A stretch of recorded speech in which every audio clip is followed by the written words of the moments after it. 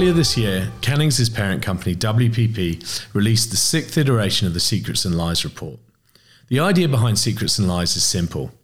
If we can understand what Australians really think and how this shapes their behaviour, our clients will find it easier to target their audiences. One of the key findings in the latest report found that 8 in 10 people do not trust what they read online. And the same amount don't even know what the truth is anymore because so much information is manipulated through spin, bias, fake news, you name it. So how are businesses meant to build trust and communicate meaningfully when almost everyone is deeply skeptical towards anything they read online? To shed some light on this problem and provide some practical advice, I spoke to WPP's President for Australia and New Zealand, Rose Herzig, who also happens to be the report's author.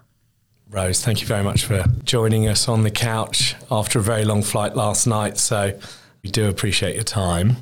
Before we begin, tell our listeners a little bit about yourself. You're President of WPP Australia.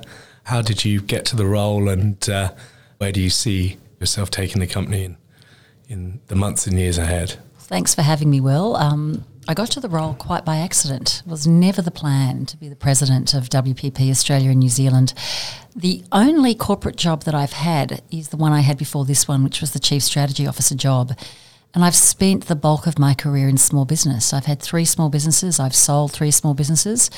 And I am running WPP like a small business here in Australia and New Zealand. So my background is very scrappy.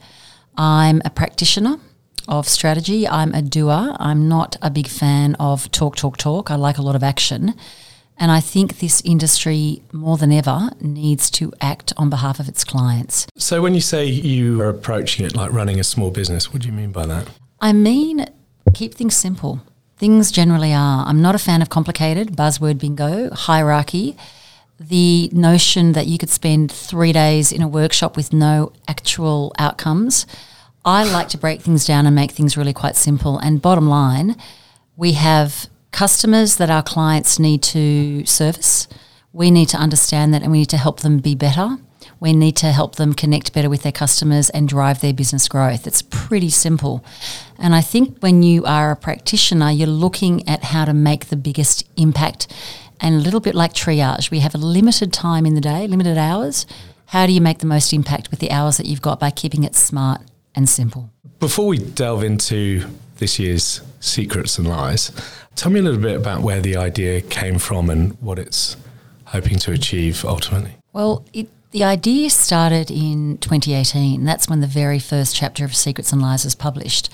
And the idea came from one fact. There was no study anywhere in the world that measured the difference between what we think and what we say out loud. And in that difference is where marketers and companies can find the most opportunity. And we wanted to measure that. So that's how this whole thing started. And 6 chapters later, we've got a wealth of information. It's a very big sample size for Australia and New Zealand. And we're asking some of the questions that matter to our clients. But ultimately, human behaviour needs to be understood to, put bluntly, liberate the cash. And that might sound quite blunt, but I mean that in the sense that to get a consumer to be motivated enough to take action, you've got to understand intrinsically their behaviour. One of the key findings was that 80% of people no longer trust what they read online. Can you unpack that a little bit? Are we talking about, blogs, social media? So we should separate what I would call first-tier independent journalism and media. Yeah. There are reputable news organisations that Aussies look to. Yeah. Any bushfire, any flood, ABC Radio is on in any part of the country because they're reputable. They give the actual news. The people that are the journalists in the field are reporting on water levels. They're reporting on SES on the ground. So we're not talking about that. We're talking about the vast reservoir of the informational, the citizen journalist who uploads information without any verification or fact, without any reputable source, that Aussies feel perhaps shouldn't be trusted. And they're probably right not to trust it. The conspiracy theory websites, the just because I said it out loud, there's truth. I was reading something that Kate Blanchett was quoted on the other day, actually on the plane ride back to Australia, and she said, I'm very bothered by the words "my truth." Her point of view was there is truth. I agree with that. Yeah. The truth is that I'm a 5'11" woman. There's truth to that. Isn't my truth. It's just a fact. Yeah. That's my height. And I think we're living in a world online and with news and information where there are versions of the truth. And I believe, like Kate Blanchett believes, that there is often truth. Yes. And it's irrefutable. And we've lived through a presidency where that's been questioned. We've lived through countries where people can say whatever they like and somehow it becomes fact if you repeat it enough times. So I think Aussies are wise to the fact that they need to be very careful about what they're believing. Yeah, no, you often hear that expression of post-truth world, which... It's horrifying. Yeah, it is horrifying. There's sort of no stable ground in that sense. But so I'm assuming in that sense, businesses' communications would fall within that realm of distrust. I think the best leaders work with truth.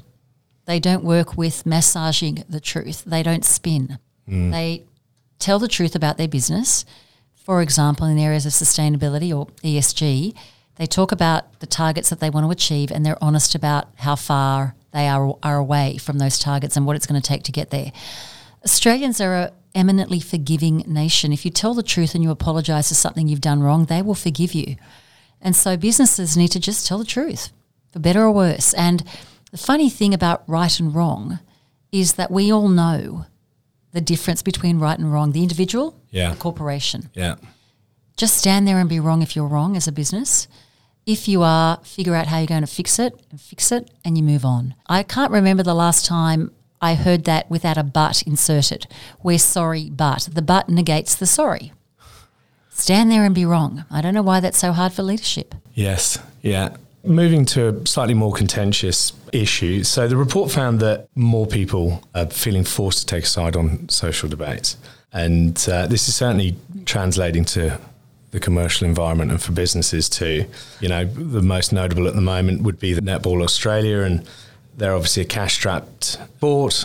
They secured a sponsor that would resolve those financial issues, yet it created huge upset with the players. And how can companies manage these lightning rod issues? Yeah, well, first have a conversation, an open and honest debate about what's really going on. And none of us is perfect. That's the other thing, right? A lot of judgment being thrown around. Most companies are on a journey.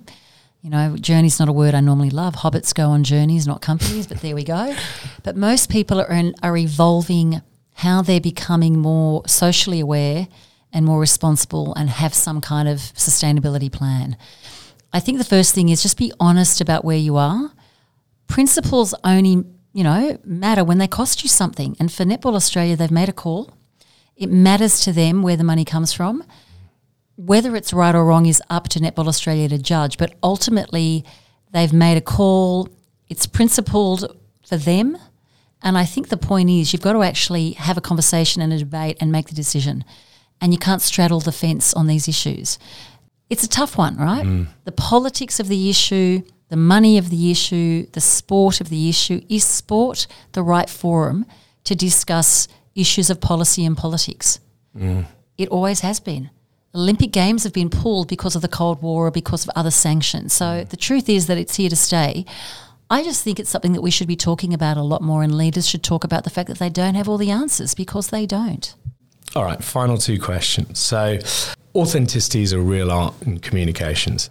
How have you helped clients in the past, or is there any standout examples that you can think of where a business or a client has achieved authenticity? It's in the writing. I always go back to this, and you'll appreciate this in the line of work that you're in, Will, but I say to clients, write beautifully, write like Hemingway. Short sentences, get rid of all the buzzword bingo, get rid of words people don't understand. Don't use your intellect as a weapon. Beautiful writing that is simple and easy to navigate. And the clients that do really well, and we have quite a few of them, everything they write, whether it be in their social channels, whether it be online, through their website, whether it be their marketing materials, whatever it is, it's just easy to understand, and a 7-year-old could understand it. That's authentic. Yeah. Funnily enough, I mean, being concise is actually one of the hardest parts of writing, I find. It is. It's really difficult to write well and write short. Yeah. which is why professional writers should do this work, which is why we have organisations like WPP to help. I think consumers feel and they can smell honesty, and they know that the person writing it wants them to get an education rather than wants to keep them in the dark. Looking forward to 2023, things are looking a bit bleak from an economic point of view. What should companies be doing to prepare, and what advice would you give for staying front of mind and relevant in a downturn? Yeah. Don't forget your customer.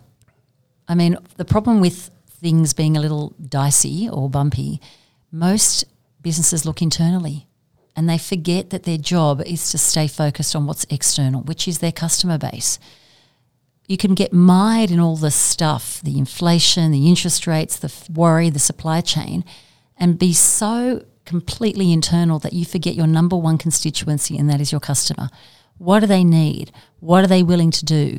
They will keep buying and keep transacting with you if you just remember to focus on them. And I've seen it time and time again where budgets are cut, companies look inward, they lose sight of who their customer is, the customer runs away because they know they're being ignored and treated badly. That's the number one point. Keep investing, keep focusing on the people that matter, and they're your customers. Rose, thank you so much for your time and your sage advice. Really appreciate it. Thank you. It's a pleasure, Will.